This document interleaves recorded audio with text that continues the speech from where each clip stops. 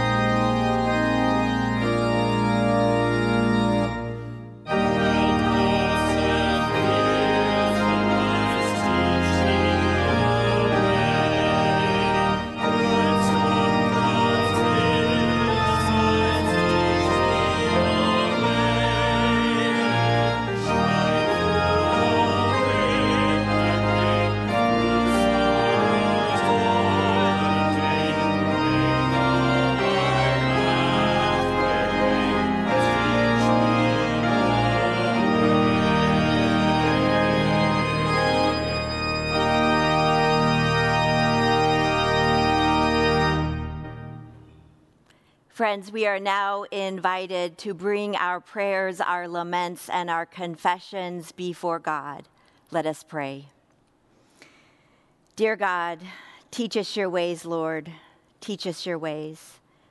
Father, you have shown us the way of life through your Son, Jesus Christ.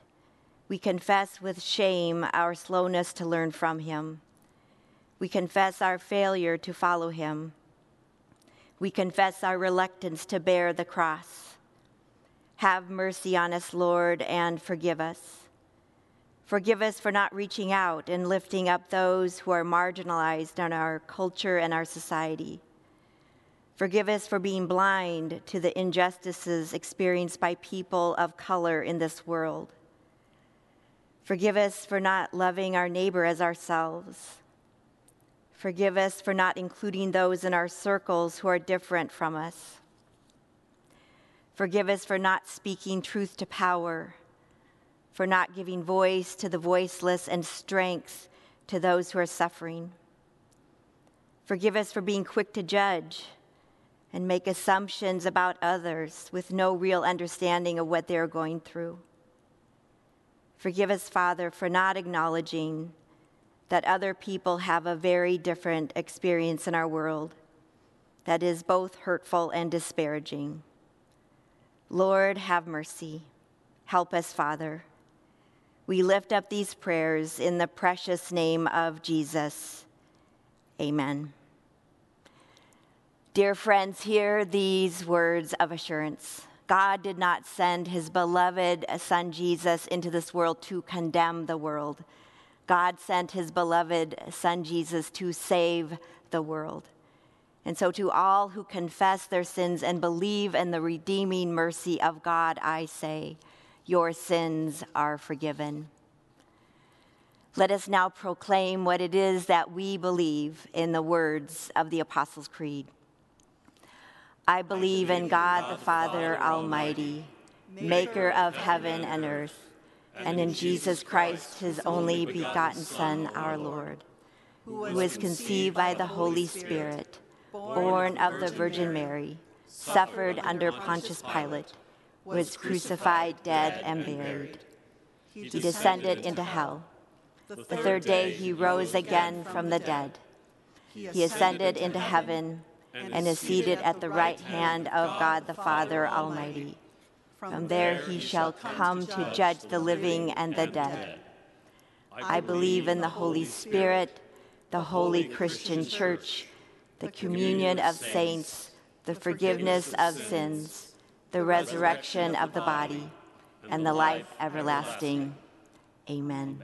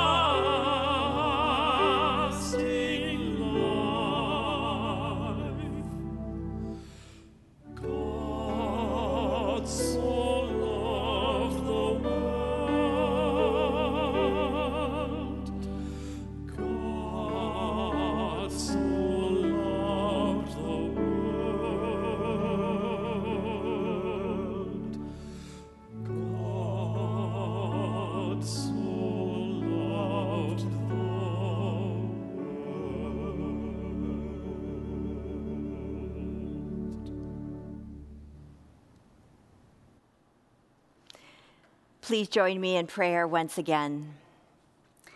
Dearest Father, we humbly come before you this morning in prayer. We love you, Father. We are grateful for all that you provide for us. We are grateful that you love us so much that you gave us Jesus to come into our lives, to love us, to walk with us, and to teach us. Father, today we are sad. We are downcast and we are brokenhearted. We continue to grieve and mourn over the loss of life of George Floyd and so many, many others who have suffered and have lost their lives unnecessarily. We grieve and mourn over policemen and women who have served this country with such bravery and commitment, but have also lost their lives in the line of duty. We grieve and mourn over the violence and destruction that we have witnessed in our streets, affecting the safety of innocent people. We grieve and mourn over the loss of property and businesses, just as shopkeepers and shop owners were starting to reopen after a quarantine. We grieve and mourn over the judgment and anger that seems to boil over at every turn, every social media post, and every headline. Father, we ask you to teach us once again the ways of Jesus. Help us to have hearts of mercy. Help us to lift up those who need us. Help us to be vessels of peace and love and mercy. Help us to love all people, people of color, poor people, people who are afflicted, and people in trouble. Help us to have hearts of compassion, to act justly, to love mercy, and to walk humbly with Jesus. Father, as our country tries to move forward, we pray that we are part of the solution. We pray that this is a true tipping point in American society where there are real structural changes in our culture. We pray for justice, safety, and health for all people in our country. And lastly, Father, let us remember that we are still in the middle of a worldwide pandemic, that COVID-19 is still with us. Help us to remember and grieve the hundreds of thousands of people who have lost their lives to this virus. Help us to care for ourselves, our loved ones, and our communities. We pray for a vaccine. We pray for safety for all people. And now let us join together and pray the prayer that Jesus taught us praying. Our Father, who art in heaven, hallowed be thy name. Thy kingdom come, thy will be done, on earth as it is in heaven. Give us this day our daily bread, and forgive us our debts, as we forgive our debtors. And lead us not into temptation, but deliver us from evil. For thine is the kingdom, and the power, and the glory forever. Amen. Dear friends, while we in the States continue to experience the impact of COVID-19 on our economy, our health, and our daily rhythms of our lives, our global mission partners have reported a whole different experience with this pandemic and COVID-19. In places like Africa, India, and Cambodia, it's not only the virus that is claiming lives. In these under-resourced nations, it is the interruption of the food supply chain that is causing massive starvation. The situation for our brothers and sisters around the globe is truly heartbreaking. But thanks to your faithful giving, we have been able to help. Our global mission partners are reaching out and providing monies to the poorest of poor. One such mission partner is Dr. Emmanuel from Nigeria. Here now you'll get a glimpse of the good work that Dr. Emmanuel is doing with his people and COVID-19 during this pandemic. This is Dr. Emmanuel Oluwayemi, President of Life Leaders Ministries International, Lagos, Nigeria. I just want to give you some report of what we have been able to do as our own response to the fight against COVID-19. And in Nigeria, so many families have been affected. In fact, Lagos is the epicenter of this problem in Nigeria. We decided to produce those things that people will need to use to avoid contracting or spreading the virus. So the first thing we did was to produce a 500 ml hand sanitizer, locally made. We put our logo on it and label on it. We've given this to over 2,000 families. People were hungry because of the lockdown. So many families could not actually have access to food. So we decided to produce this one. This is 6 kilograms of rice. We put a label on it and we gave it to several families so that people can have food to eat. So we've done all of this in order to respond and to help, stem the tide of this big, dangerous epidemics. It's our hope that with this, many families have been saved, many homes have been served and ministered to, and individuals who are also vulnerable have been secured or saved from contracting this virus. But we really need more, because we want to reach out to more people. It's our belief that if we can do more, we'll be able to save more lives and protect more families. We want to thank those of you who have partnered with us, who have helped us financially to be able to do this. We also pray that the Lord will bless you.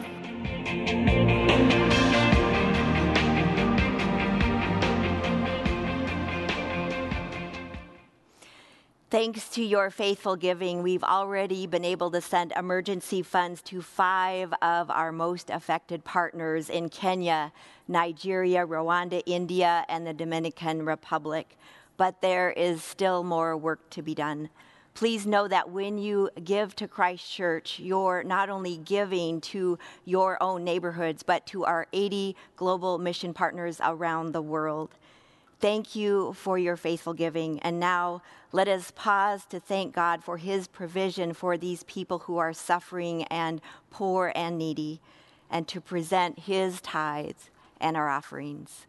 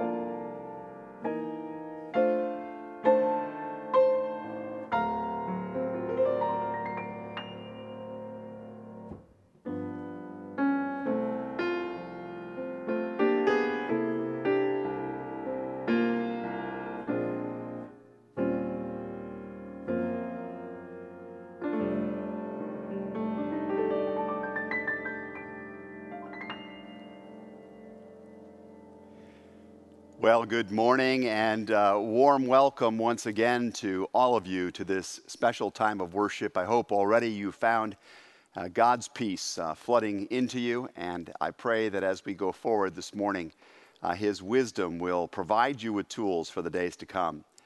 I want to say a special personal thank you to the some 600 households of Christ Church family that participated this past Thursday in our online town hall.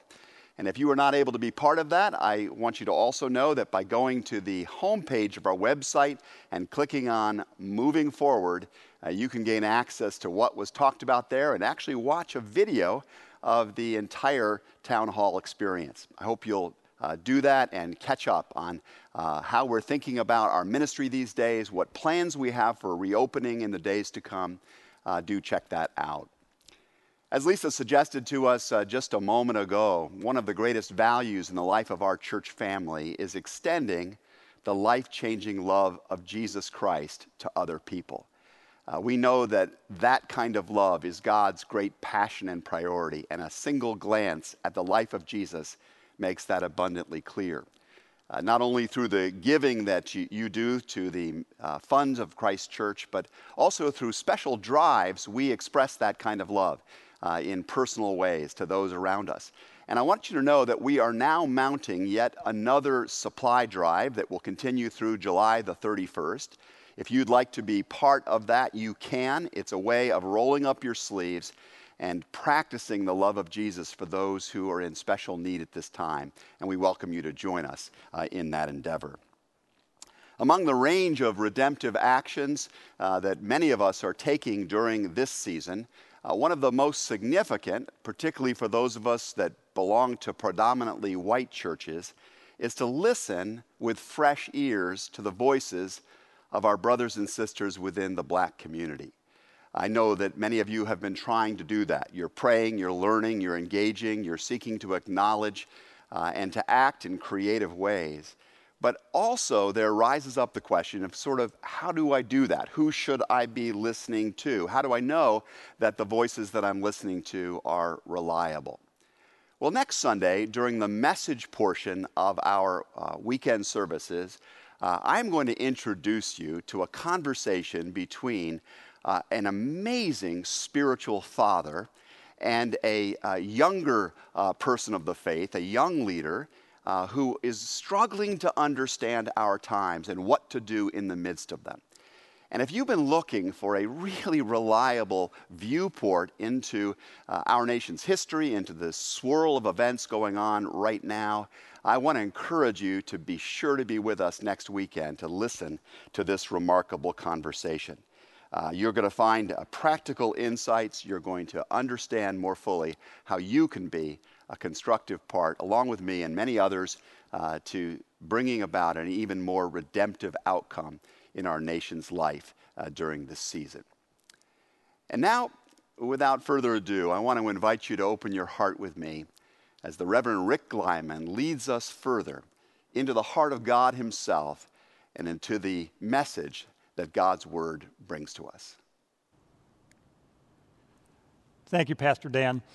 And welcome again to all of you who are joining us for worship this morning. I'm so glad that you're here. We get the privilege and the opportunity to share together in God's holy word again today.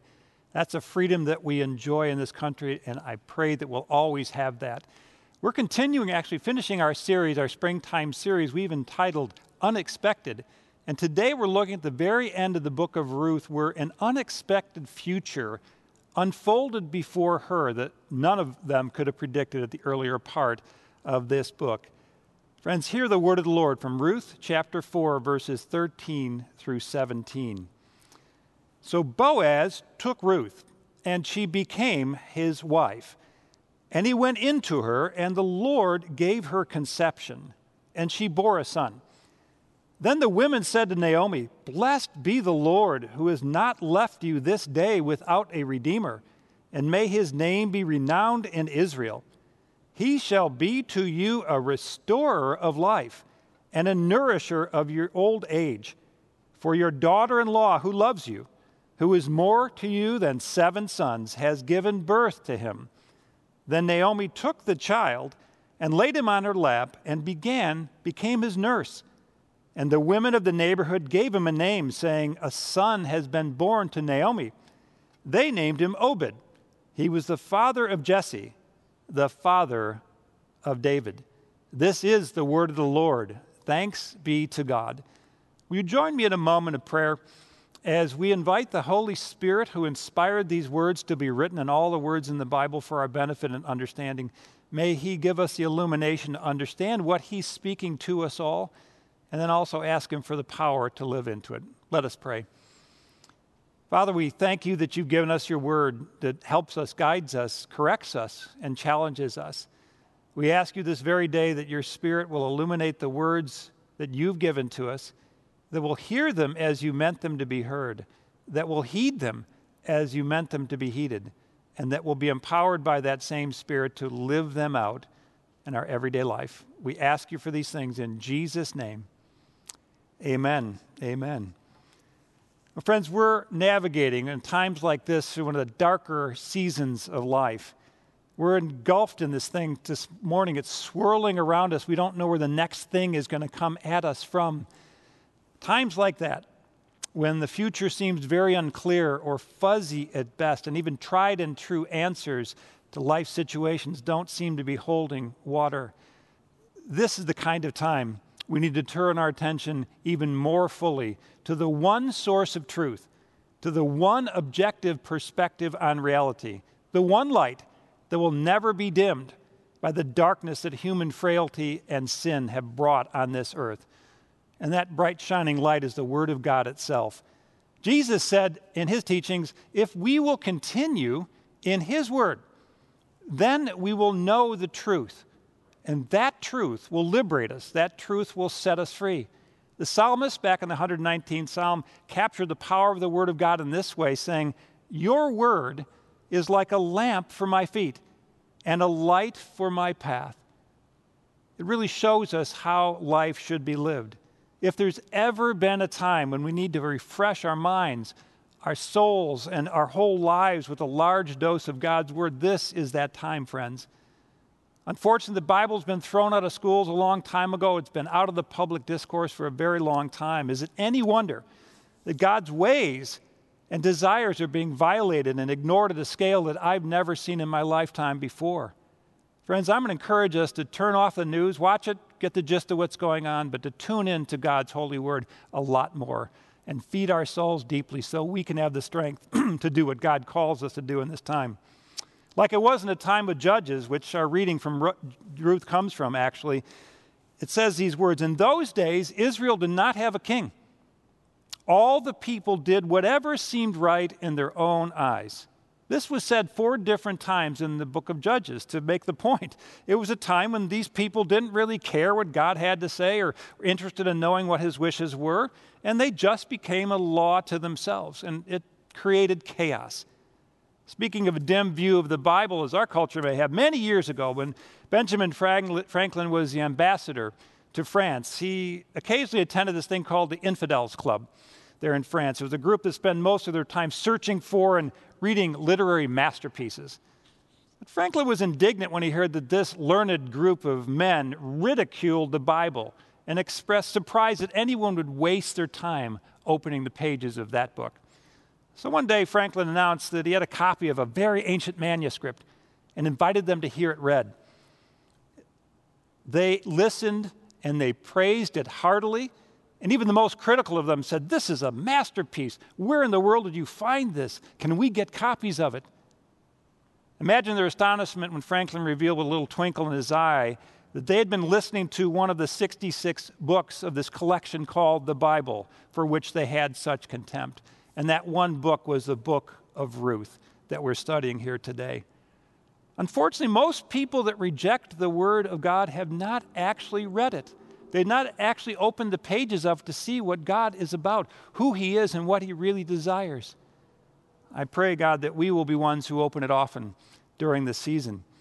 Some years back, there was a movie called 3 Weddings and a Funeral. You might remember that one. But Ruth is actually a book that starts with 3 funerals and ends up with 1 wedding at the end. Starts out, and I believe this is really a simple thing, in the darkest places for certain individuals, Naomi, and for Ruth. And then we see a Redeemer emerge on the scene, Boaz, who pictures Jesus. And the end of the story is a great celebration for us. I believe the book of Ruth is like a Cliff Notes version of God's redemptive plan, which is sown through all of Scripture from the beginning of Genesis all the way to the end of Revelation. And I remember being in school, I liked when I could find a Cliff Notes version of a book I was supposed to study. Maybe some of you have never heard of that. It's a condensation, a summarization in really succinct form that could educate you about a book. Well, Ruth is that. It captures in four short chapters the message of their other 66 books in the Bible. It really is a revelation of the grace of God and how it works out in people's lives. And I've read of grace being captured with this simple terminology. Grace is God's riches at Christ's expense. The transformation we see in Ruth's life was profound and permanent. I want to share some of what happened to her from the beginning of Ruth to the end. Ruth's sorrow turned to joy. Her toil, laboring as a mere laborer, turned to rest. Her poverty, her abject poverty with no hope for resolution, turned to wealth. Her worry, her concerns about her future, about her livelihood, about her sustenance, turned to great assurance. She came to this place where she was concerned and despaired and couldn't see the bright future ahead, but it turned to bright hope, not just for her, but for the whole human race ultimately through her. Her loneliness, emptiness turned to love, and her barrenness, her lack of ability to have a child, was turned to fruitfulness as she gave birth to a son. Friend, this is the power I see of amazing grace working in Ruth's life, and it pictures exactly what God wants for all of us. Jesus, who's our kinsman redeemer, or our Boaz in the story, said in John chapter 10, he said, I've come from heaven down to earth, that they might have life and have it to its full. Ruth's transformation was that full life that Jesus wanted for her, pictured in her that he wants for us. And friends, from where we sit here in June of 2020, this year, we need some good news to look forward to. These times we are living in are the most unusual and challenging of my 6+ decades on this planet so far, and I suspect many of you, if not all of you, feel the very same way. But friends, do we realize the times in which we are living? Way back in the Bible in 1 Chronicles chapter 12, there's an obscure verse that says this, that the men of Issachar, these men understood the signs of the times, and they knew the best course for Israel to take. Do we comprehend yet the times in which we are living? Friends, I'm convinced that history will surely remember 2020. The only question that remains is, how will history remember the year of 2020? Will this be the worst year in our history? Or might it just possibly be, with much needed changes taking place, our finest hour? Our great nation, which we all love dearly, is going through a transformation right before our eyes. And friends, I'm one who believes that America can come out of this much greater than it ever was before. We have the opportunity to bring about great healing and restoration to many, many people. These are the people Jesus loves dearly, people who Jesus laid his life down to save on the cross, to give a better life to, that abundant life I've just mentioned. I fear that so many Christians feel today, though they know the truth, they know the Scripture, feel like, what can we actually do? How can we make a difference? What can we possibly do about this? Well, friends, our Scripture passage today will help us understand that one person can make a huge difference. And when we unite, we can make history-changing differences in our world today. It simply begins, friends, with treating every single human being with respect, with dignity, with compassion, and with love, especially those that are different than us. The way Boaz treated Ruth, an outsider, somebody from another land, somebody that was viewed as cursed by God, actually. We're going to come to that in a little bit. He treated her with that, and there was transformation. Some years back, talking about one person making an influence of great magnitude, My parents got married in the late 40s, had 3 children in the very early 50s up till 1952, and then for 5 consecutive years, my mother got pregnant and had a miscarriage. She lost 5 children in 5 years. And out of that brokenness and out of all of that pain, her determination was unwavering. She prayed a simple prayer to God. She said, Lord, if you will give me another child, I will dedicate him to you. In the year of 1957, I was born. In 1959, my younger brother Paul was born in answer to that prayer. Little did we know growing up and becoming teenagers that prayer that my mother had prayed for us. And I'm sure she was doubting whether it had really been answered when she saw the antics that Paul and I were involved in our teen years. But from our late teens, God has called both of us into pastoral ministry, lives we never considered as children, as young people, to be serving other people. One woman with a determination and a simple prayer has affected positive change for many. So back to our scripture. In verse 13, it says, So Boaz took Ruth, and she became his wife. Pretty simple. And he went into her, and the Lord gave her conception, and she bore a son. A really simple statement, but there's so much power in this. It says God helped her conceive. This is very significant in my view, maybe even on the wedding night. She'd gone through 10 years of a marriage to a decent human being, and they never produced a child. And then possibly even on the wedding night, she conceives. But it says that God, the Creator, was involved in the creating of this human life. And I believe he is the one who is involved in creating all human life at the moment of conception. That every life matters. From the unborn to every single person on earth, period. If God created a person, we dare not treat them with anything but respect, dignity, care, and concern. And if God is the one who created racial diversity on this earth, he did it for very good reasons. His reasons. To reject anybody that God has created is to reject God. This union of Ruth and Boaz produced a son, and not just any son. This son, Obed, became the grandfather of King David. That's a pretty big deal. And in the lineage of Jesus Christ, which is detailed in Matthew. I don't know about you, but when you open the Bible, if you started with the book of Matthew, which I did many years ago, someone handed me a New Testament, and there was Matthew, and this is supposed to be great stuff, and I'm reading this long genealogy. I'm like, what on earth? What does this have to do with me? What difference could this possibly make? But I understand better now. Why does it matter? Because details matter to God. Because every person matters to God. All those people listed in those genealogies were significant, chosen, and called by God for a purpose, as each one of us are. See, order and structure and planning matter to God. There's no accidents in God's will. Nothing is left to chance.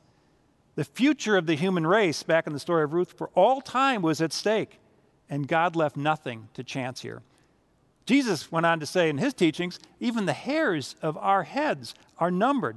God really is in control of human history, and each human being answers to him. So there's a clear salvation message of redemption we see working in the book of Ruth, because that's what a redeemer does. It takes somebody who cannot extricate themselves or get themselves out of a situation by their own power, uses their power, their influence, their resources to take that person to that better place. Friends, Jesus is really good at saving us. He's really good at redeeming us. And he can make something beautiful out of any life, including any of ours who feel like we're a mess today. Back to the wedding. We have exactly 0 details in the scripture about Boaz and Ruth's wedding. Now, that's amazing to me because nothing about Ruth's dress or the flowers or the celebration, and I think that's probably because this account was likely written by the prophet Samuel, a man who those details weren't important to Samuel. But what is so important about it? Well, this wedding foreshadows the marriage of Jesus to his bride, the church, in Revelation chapter 19. We're going to come back to that in a few minutes. As we recall from chapter 1 in Ruth, though, we saw Naomi lost her husband and 2 sons, which was very sad. She was beyond childbearing age. She was envisioning a life alone. She was alone and she was destitute. Ruth had been widowed as well and had no children. She was alone and destitute. But through the process of redemption, Ruth was able to marry and give birth to a son and start an entirely new life. That's how powerful God's redemption is. He lets us start all over again from wherever we've gotten ourselves, navigated ourselves, shipwrecked our lives. He gives us a chance to start completely over again.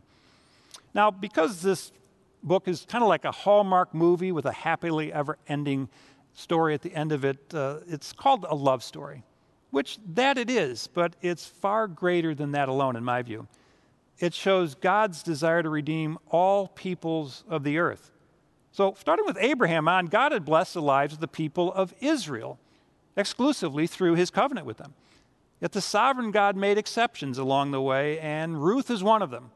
A Moabite, a foreigner, a Gentile, an idolater, an outsider.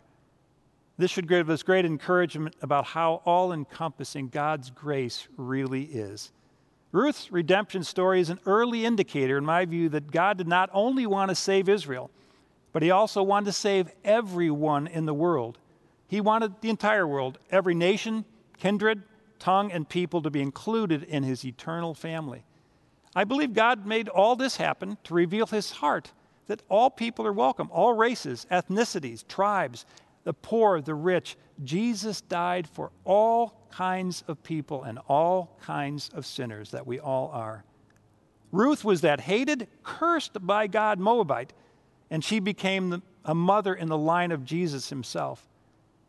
And as some has pointed out, she's the only woman in the Bible named as a virtuous woman. Pretty amazing.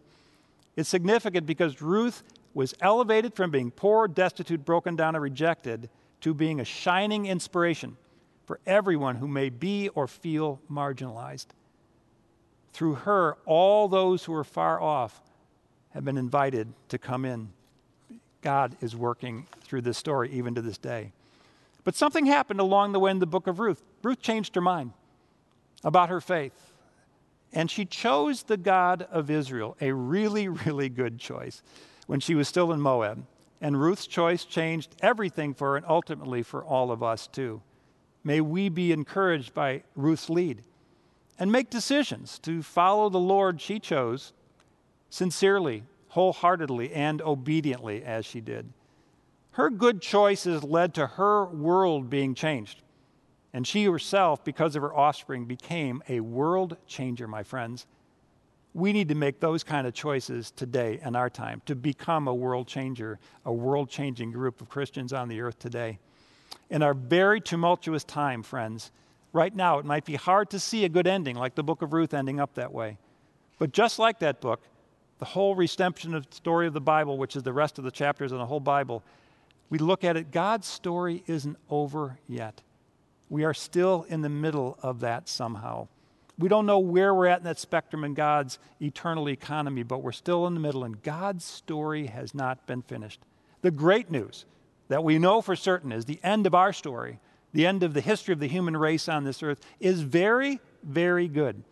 Now, I don't know how many of you are sports fans, but during this time of COVID where there's no live sports, or at least the ones I followed, certainly not baseball, and it certainly wasn't basketball, but it's been marvelous that the sports channels need to put something up, so they've been putting up the old championship seasons of the White Sox. They broadcast only winning games day after day after day, and then the 4 winning games of the World Series, and the Bulls championships were chronicled in many different ways. It's so relaxing to sit and watch great games being played when you know the outcome is going to be good. I remember watching those same games, usually around Father's Day, this time of year with the Bulls in the championships, in the NBA Finals. It was always so tense. It was always so stressful. And the other team would go ahead, whether it's Utah, the Lakers, or Portland, or whoever else it was. It was terribly stressful, and it was just a relief that they won. And they did win, and they won 6 of them. Friends, you know, I think we need to begin looking just a little bit further forward to the glimpses God gives us of our ultimate redemption during this time. That we can have this thing called hope, even in the midst of the current struggle. See, the scriptures talk about hope being the anchor for our souls. We need something holding us down when the waves are large, when the winds are beating against the ships of our lives. We need something holding us in place, and that very thing is hope. Positive expectation of a good thing ultimately coming for us. One day, when the Prince of Peace, whom we serve and love now, will be fully in charge. that day, in that day with a capital D, there will be no more sickness, no more disease, no more pandemic or pain or sadness or death. There will be no more hatred, no more racial prejudice, no more violence, and there will be that perfect justice that we long for and yearn for in our time. But we can take, in God's beautiful plan here, a sneak peek, a preview into what that day is going to look like. When we see movies, when we go back to theaters to see them anyway, you usually get 20 minutes of previews, and you get all these ideas of different movies. God actually gives us the end of the story in the book of Revelation. I want to share a passage out of Revelation 7, where God takes the Apostle John, when he was exiled on the island of Patmos, and gets him into heaven and shows him around what's going on up there. Here's what it says in Revelation 7, verse 9. After this, John speaking, I looked, and behold, a great multitude that no one could number from every nation, from all tribes and peoples and languages, standing before the throne and before the Lamb, clothed in white robes, with palm branches in their hands, and crying out with a loud voice, salvation belongs to our God who sits on the throne and to the Lamb. And then to this picture, jogging forward just a few more chapters in Revelation, where John gets to see the end. It says these words in Revelation chapter 19, the marriage supper, the marriage of Jesus to his bride. And this is such a powerful thing, I just want to read it aloud for us. Then I heard what seemed to be the voice of a great multitude, like the roar of many waters and like the sound of mighty peals of thunder, crying out, Hallelujah! For the Lord our God, the Almighty, reigns. Let us rejoice and exult and give him the glory. For the marriage of the Lamb has come, and his bride has made herself ready. It was granted to her to clothe herself with fine linen, bright and pure. And then this verse, for the fine linen is the righteous deeds of the saints. Wow, that last phrase, as I prepared this message and I was linking the two, the marriage of Ruth and Boaz to the marriage supper of the Lamb to the church, and that last phrase just stunned me. It's so very profound. It says that the saints, the church, were clothed with good deeds. They were clothed with righteous deeds. Do you hear what this is saying? We're saved by grace through our faith, to be sure, plus nothing. That is absolutely true. But what we do matters greatly to Jesus. So greatly is that our righteous actions are the adornment in heaven on that very special day. Think of the preparations for brides on this earth, the amazing amount of time and energy and money that's spent to look great on that day, to make it a very special day. Our adornment for our wedding to Jesus is what we do for him here.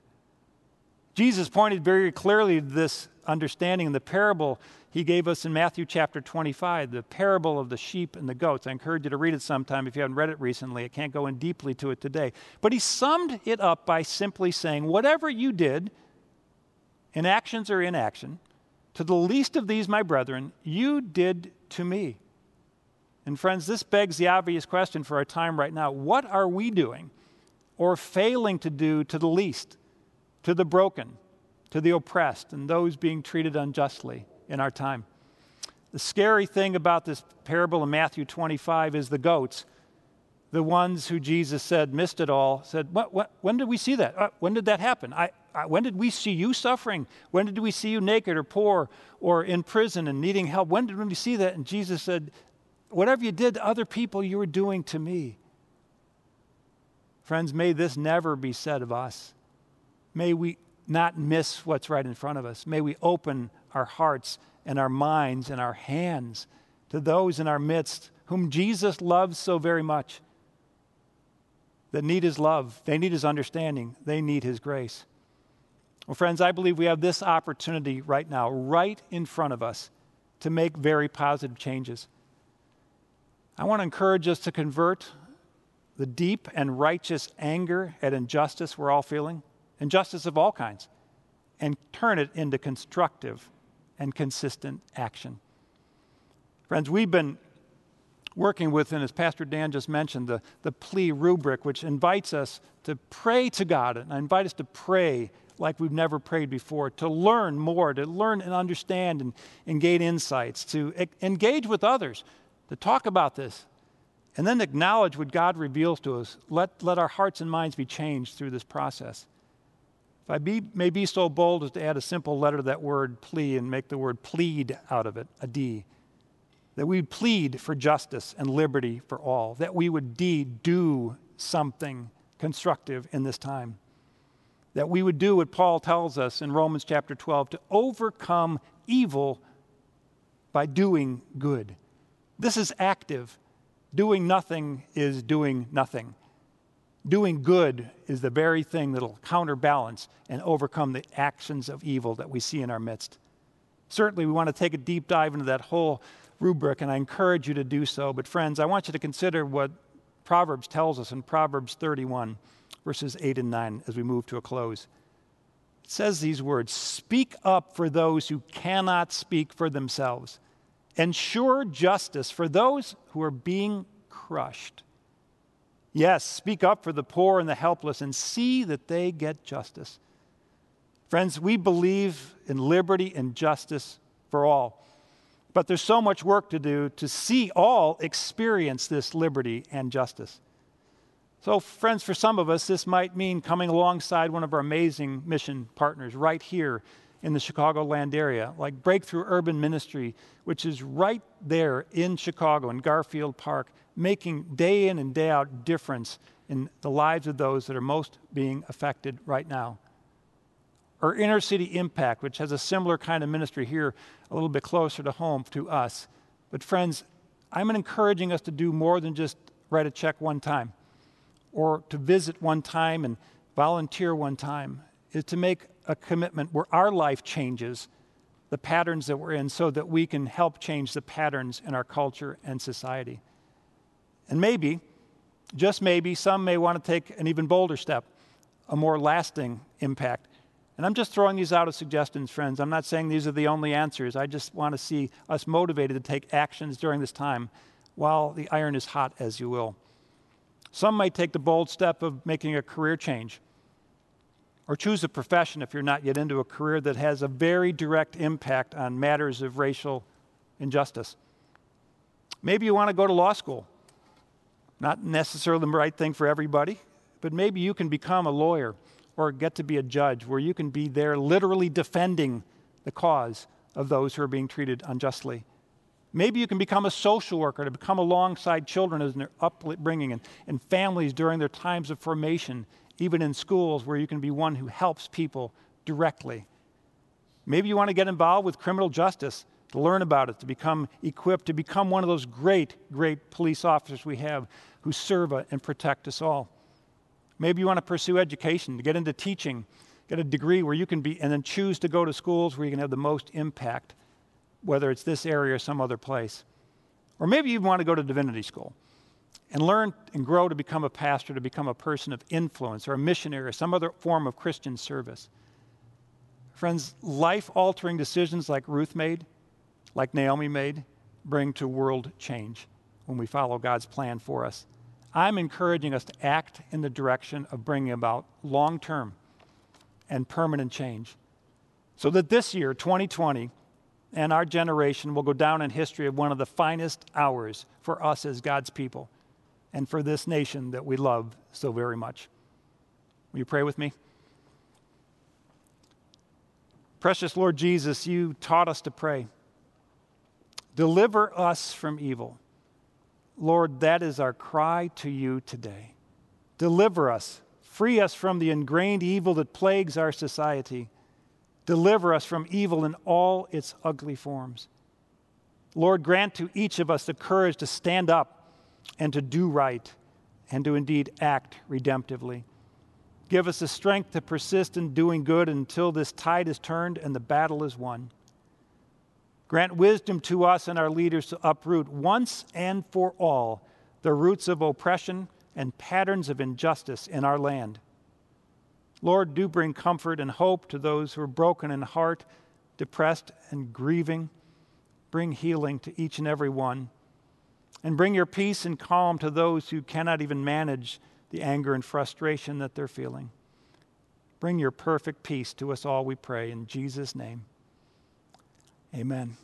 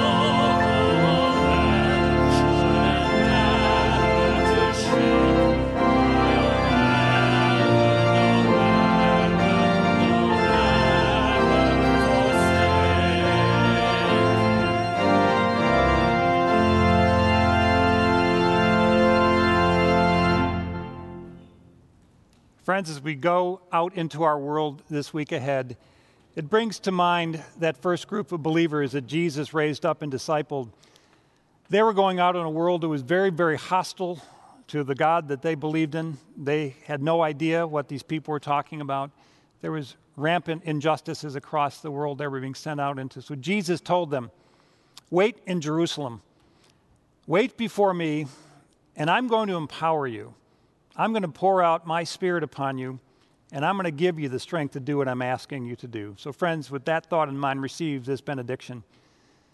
May the same Father God that poured out his mighty Holy Spirit on that first band of believers pour it out upon each and every one of us. May he fill us with power from on high. May he give us courage to stand up when we feel like falling down. May he give us grace to be patient and understanding when we just can't see or understand why others are doing things. And may he empower us and fill us with the baptism of his fire, the fire of his love, and clothe us moment by moment with the very compassion of Jesus. And may the Holy Spirit fill us with the fruit that he so longs to produce moment by moment in our lives, the fruit of love, of joy, of peace, of kindness, of gentleness, of faithfulness, and of self-control. May it be so that every place we set our feet, and you set your feet this coming week and in the days ahead, you will carry with you the very fragrance, the sweet fragrance of Jesus' love. In the name of the Father, the Son, and the Holy Spirit, God bless you as you go.